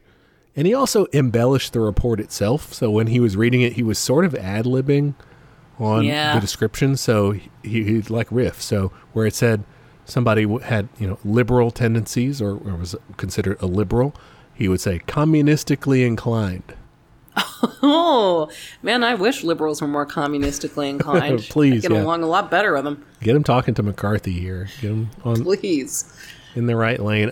Active fellow traveler would be changed to active communist. So just things like this. Just make it a little worse. Yeah. Everyone got bumped up a level. Yeah. We're no longer fourth tier. Oh, hell yeah. Third string. Third string, we can do it. We can sit on the bench, like, slightly closer to the cameras. Yeah. Wave to our parents. I think they're going to put me in next game. Coach said, if we get ahead by enough. So in any case, McCarthy was accusing the government of protecting these communists. That was the big thing. The people being, accused of being communists in the government, they were workers at various levels, but the people accused of protecting them went all the way to Truman himself. All right, he smells a cover-up. Yeah, that's the thing. And Secretary of Defense George Marshall was another big target for McCarthy. He said famously about Marshall that he was part of a conspiracy so immense and an infamy so black as to dwarf any previous venture in the history of man. This is some QAnon shit. Yeah. It's Pizzagate, QAnon, all that. Like these all are the shit, origins. Like, wow. And it does kind of go farther back because you do have secret societies and shit like that. That people, muse about. Totally. But this is definitely like that ancestry of QAnon. Yeah, that's such a recent example culturally. There's going to be more parallels as we go. Okay. But that's what he's looking at, is who's covering it up. And one kind of sad aspect to this is he does sort of admit that it's made up to a couple of reporters early on. Okay. But that doesn't get out. Like, I don't know why they don't report this or something. But yeah, he admits to. They like take him out in Reno. Frank McCullough of the Reno Gazette and Edward Olson of the Associated Press, they go like get him drunk with them. And he just drunkenly admits, hell, there ain't no list. But nothing comes of that. What the fuck? That's before all the damage is done, And that's published? That's in an interview that they did with those reporters in this book. So I don't know if they published it anywhere, but if they didn't, that also sucks. Like, why didn't they do something? I mean, I wonder if it just wasn't a cool enough story for them or something, or if they were getting a lot more circulation from, He's drunk, no one's going to believe it or something. Or, yeah, that could have been it too. Oh, what a Reno way to get news, though. Yeah. Yeah, Frank McCullough's like, hey, you don't want to do the Reno interview. Yeah, the Reno tapes, never good. Mm-mm. A side note, an odd ally of McCarthy was JFK. I thought he was a communist. Right? Big time, friend of the Soviets. As red as his hair. His dad was a McCarthy funder. Uh-oh. Old Papa Joe. He also had a lot of support in his district or his state in Massachusetts. Lots of Catholics there. Lots of stridently anti-communist Catholics. But McCarthy had Kennedy family connections as well, with having dated two of the Kennedy sisters at some point. Ooh. Presumably not at the same time, but who knows? That's a little sitcom for you. He was also the godfather of RFK's first child. And so, JFK did not talk any shit about McCarthy while he was in the Senate with him. Like, he was just like, this guy's fine. Like, he was probably one of those guys that signed off on all the HUAC stuff, too, timeline-wise. He was a strident anti-communist. JFK was. But point is, McCarthy, back to the main point, he's making shit up as he goes. But he'd grabbed onto lightning here. He's something's happening. The Senate realizes it. They vote unanimously to set up something called the Tidings Committee, which you'll see in the course of the rest of our episode. That committees, that's half your job of being a senator, is forming and being in committees. They investigate the issue. It's led by Democrats, though, and they think McCarthy is full of shit, basically. When they hear the meager facts that he has at that point, he accuses a few people They look into it briefly and they're like, This there's is absolutely no bullshit. proof, guys. But McCarthy doesn't back down. He keeps this going into the 1950 midterms, when he supports and campaigns for several Senate candidates, including an opponent to Tidings, the guy the committee is named after, the Democrat who kind of wrecked his shit just then. Yeah, okay. All the guys he endorsed won. Oh, shit. So now we got even more McCarthy heads. We got McCarthy heads, and we got proof that the American people are drinking this up. McCarthy goes from outcast loser in the Senate to kingmaker overnight. Oh, my God. Yep.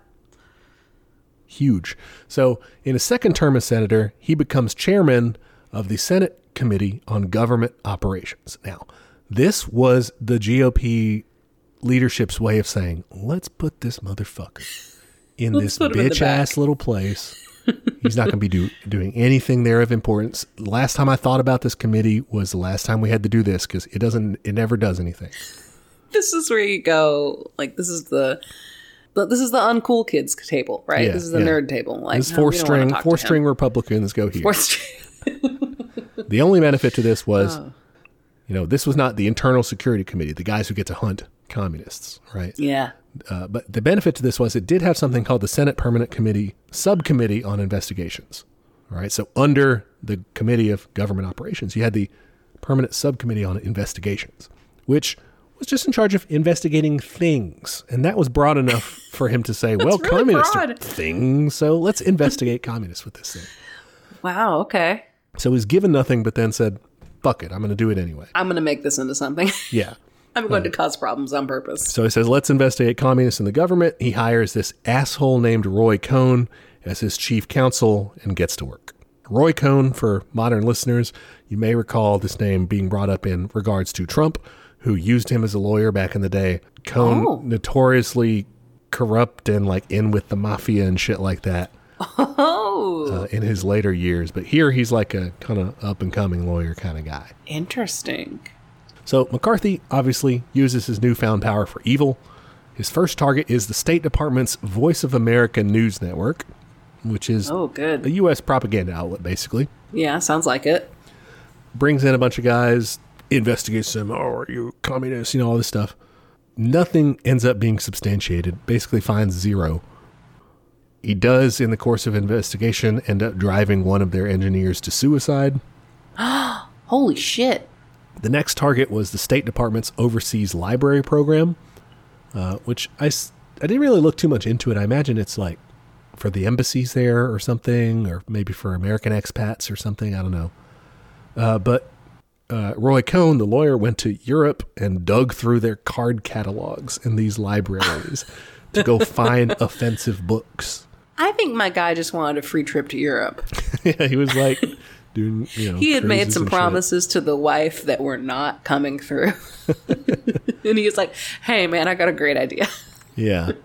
So McCarthy, took these and read them out to the committee and said, look at this shit that they're putting out there. We should get the State Department to get rid of these books. And so they did pressure them into getting rid of these books. Oh, book bans. What a classic. Yeah, that was around too. A couple of examples just to kind of, these were mentioned in Howard Zinn's People's History, a play called The Children's Hour, which seemed to be just a drama. Chill. There was a lesbian affair in there, I guess is what maybe they were like, ooh. All lesbians are communists. Everybody knows that. Also, the selected works of Thomas Jefferson. What? Noted communist Thomas Jefferson? So I know why this one happened. It's because this was edited by Philip Foner, who's is a leftist labor historian. But this is the selected works of Thomas Jefferson. You're not getting any. It's not like he's going in there and changing shit. Right. So that was a bizarre life, band. liberty, and communism. This means of production. And it's just like scratched out, like. But the last hurrah for Joe McCarthy was his attack on the Army. Ooh, you don't want to poke that bear. You don't. Okay, if you ever played GTA, going after the Army base is rarely a winning move. Right? Only time it really works for you when you go against the U.S. Army is, A, you're in Afghanistan maybe, B, you're in Vietnam fighting a guerrilla war of national independence. I mean, there's times when it works, but usually not. And McCarthy, it does not work for him.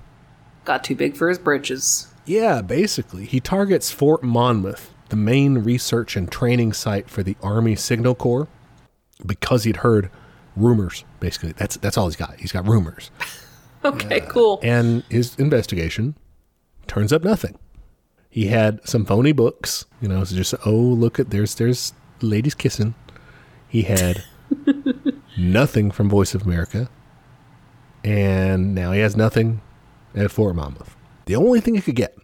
I was going to ask, is it gays? He went after gays too, right? He doesn't himself, specifically. So there is a concurrent thing called the Lavender Scare, which happens during this time. It's enough for its own episode. We won't really delve, but basically what happens there is in the UK, they discover a spy ring under Kim Philby called the Cambridge Five. And a couple of them were gay. And this turns the crosshairs into, then let's just gay get all the people are gays. probably subversive, they're sexual perverts. Wow. And so it's kind of the same thing you see in the Soviet Union of like gay being like accused of fascism or counter-revolutionary bourgeois decadence or whatever. Just flipped. Yeah, totally. And so they end up firing more than 5,000 federal workers, thousands more harassed or denied employment. Like it kicks off a whole thing. But McCarthy... That's more of a UK thing? No. So that the UK events were so huge that United States found out about it. And they were like, oh shit, like we need to look out for that here. But the Lavender Scare was mostly here. McCarthy does engage in a little bit of like homophobia and stuff in some of his hearings. But it's not like his main... Like that will be used as like supporting evidence, kind of. Yeah, but it's not his main thing. It's like he's glad to take someone down for it, but it's not what he's going after. It's like it's like you're more likely to be communist because I found out you're gay or whatever. Right. Yeah. Gotcha. So he doesn't get anything in Fort Monmouth. The only thing he gets is a New York dentist. Gotta watch out for this communist dentist. Yeah. What would a dentist even like? What power does a dentist have? Well, ends up in the Army, but yeah, still. Like he makes like he withholds Novocaine unless you tell him secrets or something. Like what the fuck? I mean, there's people with like real dental fears out there, so I guess like for some people, dentists are very powerful. But come on. Well, he does that thing where he's a really bad spy. He asks you all the questions and stuff, but while your mouth is open, so you can't tell him the secrets. Yeah, they didn't train him very well. This guy, Irving Perez, he was drafted into the Army in 1952. He's promoted in 1953, automatically because of a law called the Doctor's Law, or the Doctor's Draft Law or something, that McCarthy had voted for. But later he complains, why'd they promote him? It was you, dumbass. You did this. Anyway, he refused to answer the political affiliations part of his loyalty review. So the Army was like, well, we have to fire this guy. We're firing him in 90 days, which sounds like kind of a convenient way to dodge the draft if you wanted to. Honestly, yeah. So within this window, McCarthy finds out about this guy and subpoenas him before he's out of the Army, but after he's been slated to be fired. He's already being fired. Well, and he brings him in. Perez is like, no, I'm not answering anything. I plead the fifth. And McCarthy writes to the Army and says, court-martial this asshole. He didn't testify for me. The Army says, no, we're going to honorably discharge him. Firing him. Like, it's fine. Yeah. So, but I mean, they honorably discharge him, which I guess is like more better for you than... It's a nicer way to fire. Yeah. And this pisses off McCarthy. So he subpoenas Perez's commanding officer, General Ralph Zwicker, a World War II war hero, and then proceeds to verbally abuse this guy in his hearing. He says that his intelligence was that of a 5-year-old child, and he says he was not fit to wear that uniform. Tail Gunner Joe tells him this. Because he refused to testify at times, because the Army lawyer that was with him said, don't answer that. That's really, don't say anything. Like, that's stupid. It's not like he was being a dick. He was just like following his lawyer's advice. Listening to his lawyer. Yeah. Yeah. Oh my God. So it's rough stuff. It's an ugly look. Everybody's like, yeah, wow, okay. And it really starts to unravel when a friend of Roy Cohn, a guy named G. David Shine, gets drafted into the Army in November 1953, because basically immediately after that, Roy Cohn gets on the phone with anyone he can find at the Army, any officials all up and down, trying to help Shine, demanding that he is given a commission instead of being a private, getting light duties, extra leave, and no overseas assignments. In addition to all these requests, he's threatening to wreck the Army if his demands aren't met. He's doing some mob shit. Yeah. As a friend of Roy Cohn's... Get him a no-show job. Yeah. He's at the Esplanade. Yeah, totally. But he's also a former McCarthy aide, so this is why it blows back onto McCarthy. This isn't just some asshole. This is someone really directly connected to him and someone that his main guy is helping so furiously. Yeah. Oh. So this triggers something called the Army McCarthy hearings, where the Senate, McCarthy's own subcommittee thing, investigates him for this. Oops. So he gets kicked out of the chief position because he's being investigated. Another senator takes over that. Damn, the tables have done turned. Yeah. So these are also nationally televised. Back when that was actually universally watched. So 36 days, 80 million people watching McCarthy live. And he does not do well. Error number 1, he submits a fake photo. What? He just wanted to look handsomer? No, for some reason when they're trying to introduce the guy in question, Shine, I guess they wanted him to look handsome or something, but they put this doctored photo with him with the Army secretary, but they've edited other people out. I guess to make it look like he was cooler or something. I don't really know. I guess. That's so weird. I couldn't tell the real, but like it comes out that, oh no, here's a bigger version of this picture. It's got everybody, like you can even see this guy's sleeve still in here. Oh my God. Embarrassment number 1. Yeah, that's not great. I can't tell like why it influenced the case other than being like stupid. Like exclusive, like, ooh. Right. Error number 2 was McCarthy produced a fake memo. He claimed to have a memo from J. Edgar Hoover to an Army general warning him of subversives in the Army Signal Corps. And he said the Army had this when the current Secretary of the Army, like when he took office, like they already had this, so they should have known. But the Army lawyer said, wait a minute, I don't think that came from the Army files. And McCarthy's like, no, I mean, like it totally did. I didn't get anything from the FBI. And then they cross-examine him some, and then he's like, okay, so I got that from the FBI. The FBI leaked it to me. I won't tell you who it is. I'm protecting my source, but yeah, that's kind of where I got it from. Not only that, they examined the document, the memo, and took it to Hoover, and he denied writing it or ordering it being written, said there's nothing like this in the FBI file. He's just like, no, dude, you lied. That's you. Oh my God. Okay. That's not great. Next, his final error was punching down. The Army lawyer, Joseph Welch, puts McCarthy on blast. He's like, turn over your list before the sun goes down, or you're a chump. Mm-hmm. That's all there is to it. You know, it's time. Enough time has passed. Let's see it. Let's put the money where their mouth is. And McCarthy, he's pissed about this. He says, you know what? Why don't you go check on your boy, Fred Fisher, if you want to see a real chump? Okay. Fred Fisher was a young lawyer in Welch's law firm who was going to be on the hearings, but gets sent back to Boston because shortly before the trial, like a couple weeks, short in lawyer terms, Welch finds out that the young lawyer Fisher had been in the National Lawyers Guild, which is like a progressive alternative to the American Bar Association that was accused by the Attorney General of being a Communist Front organization. Okay. So he was in one of the bad orgs. So Welch is like, you're not on the case, you're going back to Boston. It's not, he even fires him. Welch agrees not to hit below the belt about Roy Cohn's World War II draft status. So unlike Tail Gunner Joe, Roy Cohn dodged the World War II draft by getting a friendly congressman to nominate him to West Point, where he would then fail the strength and endurance test. And he repeated that 3 times to kill time so he wouldn't have to go. The fact that this guy worked for Trump is so spot on. Right? Like, of course he did. This is all his fucking playbook. Yep. He's like, hey, you don't have to go to Vietnam, buddy. Let me tell you what I did in World War II. Let me tell you a tale. Anyway, he's like, I'm not going to bring up the Roy Cohn shit. In exchange, don't bring up Fisher because he's going through it. Yeah. Right? Welch, at this point, when he brings up Fisher, he's fucking done. He's like, fuck this guy. Yeah. He says, until this moment, Senator, I think I never really gauged your cruelty or your recklessness. And McCarthy starts bitching about him. He's like, you're just trying to kill time. Shut up.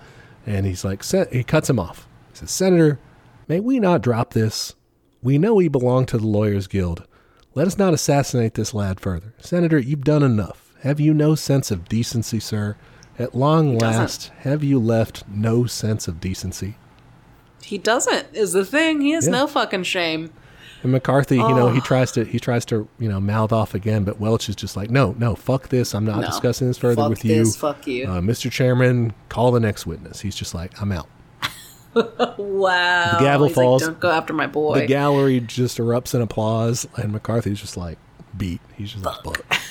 He fumbled it. Yeah. Oh. Now, it's kind of an aspect of liberal storytelling to center it just on this tell-off, right? Because there's more things going on, all right? One big part of it is the whole national and televised thing. Because you mentioned earlier, this guy's like Ted Cruz, right? He's very unlikable. Imagine having to watch Ted Cruz for 30 days. Vom. No, thank you. Nothing's on TV but the Ted Cruz hour. Ugh. Right? Horrible. And so this is kind of what happens is the American people have to actually see this guy. People got sick of him. And yeah, they hate it. His approval ratings plummet from 50% in January to 34% in June. Ooh, that's a tumble. Yeah, his negatives go from 29% to 45%. So I think the verbal slam at the end is sort of the icing on top. There's also other television events going on. There's the famous documentary series by Edward Murrow called See It Now that did a story on McCarthy. A report on Senator Joseph R. McCarthy. If you've ever seen the movie Good Night and Good Luck, that's what this is about. But basically, he does what people perceive to be kind of a takedown job, but is mostly just clips of McCarthy speaking. And saying, like, doesn't that guy look like an asshole? Basically, like, doesn't he sound mean? They ran another episode after that first one that focused on one of his victims, Annie Lee Moss, a black Army clerk in the Signal Corps. During the loyalty review process, she was briefly suspended, but she appealed that, and the Army was like, oh, never mind, you have your job. And McCarthy was like, wait a second, how does this person get their job back, all this? So he comes charging in, and it kind of turns out that she's just ridiculously not a communist. Doesn't know anything about communism. He's like, no, she's a communist. She handled encoding and decoding top secret Army messages. Okay, again, she wasn't a communist, wasn't handling anything that wasn't like encrypted, and had no access to the code room. So wasn't doing any of those things. Just, there's no fucking way. Yeah, it was just completely clear. And in the proceedings, his own committee was just like, this lady's not it. Like, no, what are we doing here? So that made him look stupid. And finally, he tried to do a rebuttal, to go on See It Now, to do combat, with Murrow, set him straight. And that didn't help things. It made him look like an asshole. He accused Murrow of colluding with Vox, which is the Soviet Society of Cultural Relations, which is kind of like a international cultural organization sort of thing. Wasn't true, but also was just an asshole thing to do to the guy on his own program. And nobody was like, oh, Murrow is literally no one thought this. So they were just like, McCarthy. You were reaching. Yeah, you're desperate, dude. So all these things, I think mainly just having to see more of the guy and how obnoxious he was. People are so sick of this fucking guy. Yeah. But the dramatic point was getting told off. In, like, any of these investigations, like HUAC and McCarthy stuff, any of that, did civil rights people get caught up in this? Yeah, so there were civil rights organizations, for example, in the Attorney General's list of cool kids. Yeah, mostly cool. Yeah, not all cool, we should say. But definitely. So civil rights organizations, National Negro Congress, Council on African Affairs, which did some civil rights work as well. And we shouldn't put it beyond them, both the Socialist Workers' Party and the Communist Party USA both did a lot of civil rights organizations. The Communist Party USA, Totally. one big example of their work in the African American community was the sharecroppers unions back in the day throughout the South. Yeah, totally. So yeah, there was a lot of kind of crossover of people being taken down for really engagement, even in like liberal reformist type of things. Like that was even enough, Yeah, that's the thing. Like, you're not safe either. Like, I think the leopard will eventually start eating your face. You are not safe either. It's only a matter of time, and the liberals won't know it till they're the ones on the chopping block. But luckily for those liberals out there in your life, we're trying to save them too. You are welcome. Yeah. So at this point, once McCarthy gets knocked off his pedestal, the dogs of war close in. His fellow senators, once cowed by his might, smell blood, and they're ready for it. They're like, finally, I was so sick of this guy. Yeah, I mean, they did hate him. They only went along once he became powerful, And so they introduce a resolution to censure him for being an asshole.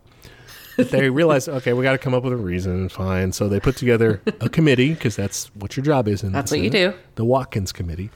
And after 2 months, they figure out, okay, specifically, we're going to call him out on two things. Contempt of a subcommittee. This is a very technical thing. It's very annoying. And his abuse of General Zwicker earlier. They're like, he really should not have said that to that guy. But then they walk that back and they say, basically, Zwicker was kind of asking for it. He kind of egged him on. What? It's kind of like, whoa, all right, whatever. But they replace that with a charge of trash talking them, the Watkins Committee. Well, fine. You can't talk bad to us. Right, yeah, because he said they were doing a deliberate deception, a fraud, were a lynch party, the unwitting handmaiden, involuntary agent, and attorneys in fact of the Communist Party. The irony of this white man using the term lynching. Right. And they were like, okay, whatever, dumbass. We're putting that on the list too. That's hilarious. That's very funny that they're like, we're going to get you for this and this. Oh, also, yeah, you talked shit to us too. Yeah. So they vote to condemn him 67-22. Our pal JFK, hospitalized for back surgery, didn't vote and also never said how he would have voted, even though people asked. That's right. They were buddies. Maybe he scheduled it then. Like, oh, gosh, Gotta just take me out of the game. She like jumps down the stairs. Just falls down. And with that, McCarthy slumped off stage. Still a senator, but a walking ghost. The President Eisenhower kind of did a dad joke about this to his cabinet, saying that McCarthyism had become McCarthy-wasm. That's really bad. And I picture him like slapping his knee. He thought that was great. And everyone around him like doubled over with fake laughter. Like, oh, good one, sir. I was really hoping for the opposite of they're just looking at him like, yes, sir. Good one, sir. Nice. McCarthy ends up drinking himself to an early death. May 2nd, 1957, doesn't live out his Senate term. Damn, that's really early. Jesus. Yeah. He was also incidentally on morphine on the government's dime. Okay. Like the head of the drug, one of the agencies, found out about his habit and came to him and was like, what the fuck? And he was like, yeah, I'm not going to stop. I don't care if this causes a national scandal. That's on you. You have to clean that up. Deal with it. And so he was like, okay, we're just going to pay for your morphine. Here you go. Like, here's morphine. That's insane. So my man got free drugs. I mean, yeah, combine that with alcohol. That is an early way out. Yeah. So anyway, the second Red Scare kind of follows his fall, drifting into irrelevance. The blacklist gradually crumbles. The Supreme Court makes a series of rulings reversing the convictions of the Smith Act and restricting HUAC's ability to do things. And generally, things kind of go back to everyone still hating communism, but not being so crazy about it. But that's sort of the overall trajectory there. There were a few other aspects. I mean, women were involved in this as well in terms of like the bad side of the Red Scare. There was something called the American Public Relations Forum and the Minute Women of the USA, which was kind of like trying to organize housewives into like study groups, but the bad kind of study groups. Like how to spot a communist. Yeah, or like letter writing campaigns. Is your husband communist? Here's what to look for. I married a communist. Dun, dun, dun. Abby's story.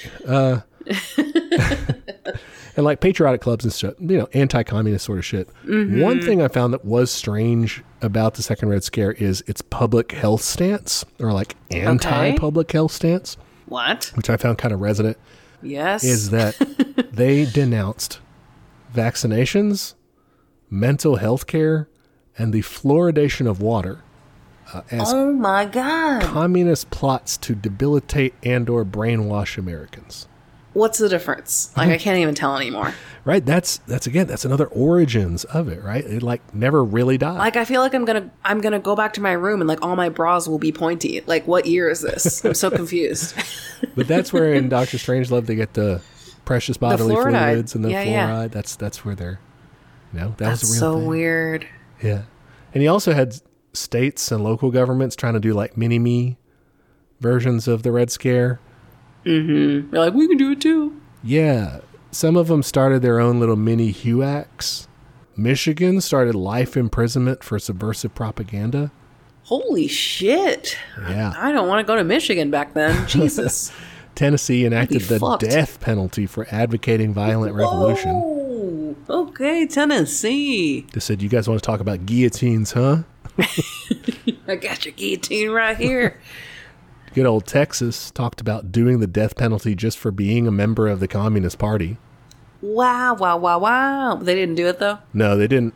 Although Governor Alan Shivers called for it, calling membership in the Communist Party worse than murder. Okay, hold on. Partner, I'd rather you just kill somebody than go be a communist. Have you tried being a murderer instead? At least be a good, honest, American, upright murderer. Hard-working murderer. That's insane. And cities, for their part, L.A., banned communists from owning guns. In Birmingham and Jacksonville, hopefully these laws aren't still on the books, or a future live tour is off the table for them because they banned communists from being in the city limits. Damn, okay. You gotta turn around. Go around. But yeah, all that stuff, kind of fell out of fashion once McCarthy was disgraced. But it's crazy to see how widespread it was. Yeah, and how, again, the parallels with today. That's fucking creepy. This is kind of a tangent, but you're talking about like the anti-health aspect of it. Have you heard of hookfoot? No. Or hookworm? I've heard of hookworm. This is something that I guess maybe you get it from going barefoot or something, right? Maybe I'm confusing the terms. It might actually just be hookworm. I learned this the other day. Is one hookworm stuff is coming back, right? Oh, okay. Yeah, because of course it is. Why not? Let's bring polio back, like all the classics. What is interesting about the story of like hookworm is that it was really prevalent in the South because they had such poor infrastructure and like poor sewage management, and people were living these much more rural lifestyles and going barefoot. Mm-hmm. And that is like one of the reasons we associate the South with like speaking slowly in a drawl, is that hookworm can cause like brain damage. Whoa. So like that's like one of the stereotypes we have around like the South, which I was like, that's so weird. Is it Southerners are stupid because they have hookworm? Yeah. Damn. Isn't that fucking weird? It's crazy. Maybe we just like talking slow, y'all. Jeez. Just taking our time. It's the worm. He doesn't want me to rush. Yeah, apparently he didn't want me to rush. I dragged this out for 2 hours. No worries, but man. It's all right. It's going to be good. All right. Yeah, what are your final thoughts on that? I really didn't put together a big conclusion because I felt like it kind of built itself, but I think it did too, and I'm not just saying this because I'm like sleepy or whatever, but but yeah, I mean, it is impressive how widespread it was. It is impressive how wide the laws were and how vague and in some cases of these states draconian, and it's impressive impressive / terrifying, like how many of the senators were on board with it. Like that's like a hysteria kind of level, you know, like, and again, the parallels, ugh, gross, nasty. Like as a, you know, a trans person and an author who's talked to lots of librarians and like bookstore owners and teachers, like this shit is happening again and it's terrifying. And I'm really curious about the intersection of this legacy with like the current movement. Like, do you think they are inspired by that in any way? Do you think they are like, you know, we should do that again? You know, like I'm curious if there's any connections there. If I were them, I'd be an asshole, but I would be emboldened. We wouldn't be friends. Yeah, I'd be emboldened is what I would be, because you look at the era that McCarthy did this in, and, you know, he had the Cold War backdrop of an actual Soviet Union to counteract and everything, but we've spun up our own enemies to pillory, right? So that's still there for him, but it's much more internal. Well, maybe I think you're right that that's more the focus.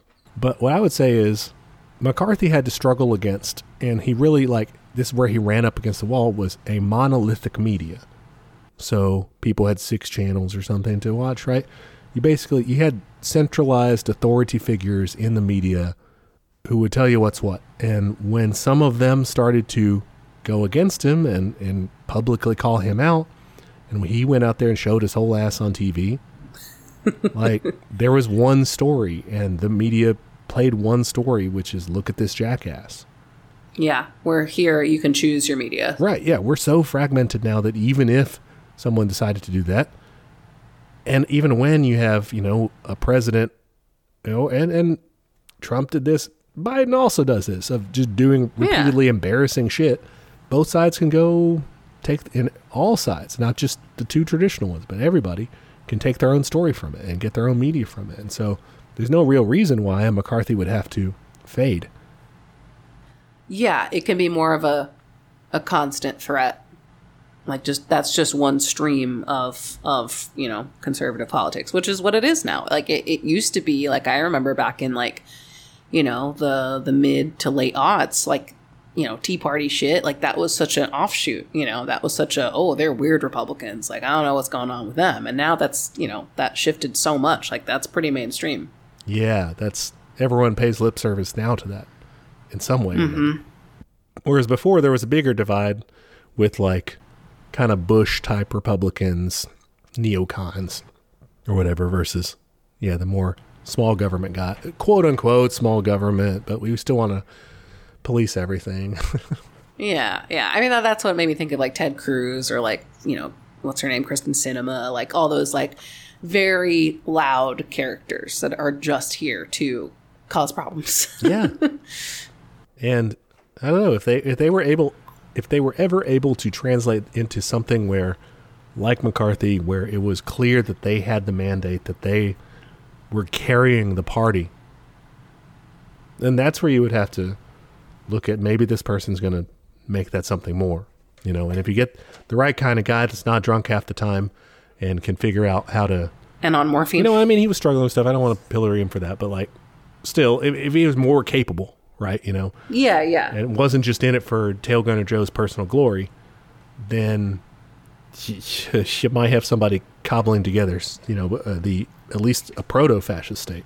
Yeah, I mean, what I think they have done is, I don't know, in my experience as someone who lives in a conservative state, is I don't meet people who are, like, straight up, like, let's, you know, kill all trans people. What they do is they have questions, because those questions have been asked over and over, and they just don't know. Mm-hmm. Is the thing. They're just like, I don't know, should they be in sports? Or, like, I don't know, like, should we be doing surgeries? Like, they're just fed a lot of misinformation. Yeah.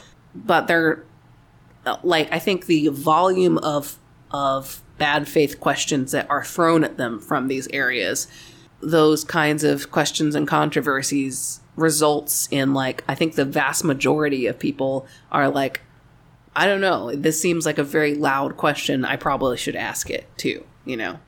Not necessarily like they're rabidly on board, more like, I don't know, maybe it is a concern. People seem to be concerned about this. Right, and then if they don't encounter people to ask that in their lives that will give them a good answer, they get people who give them a bad answer, or they'll just see it on TV, someone saying, no, we shouldn't do that because this, and this. And that'll sound convincing because they're not sure.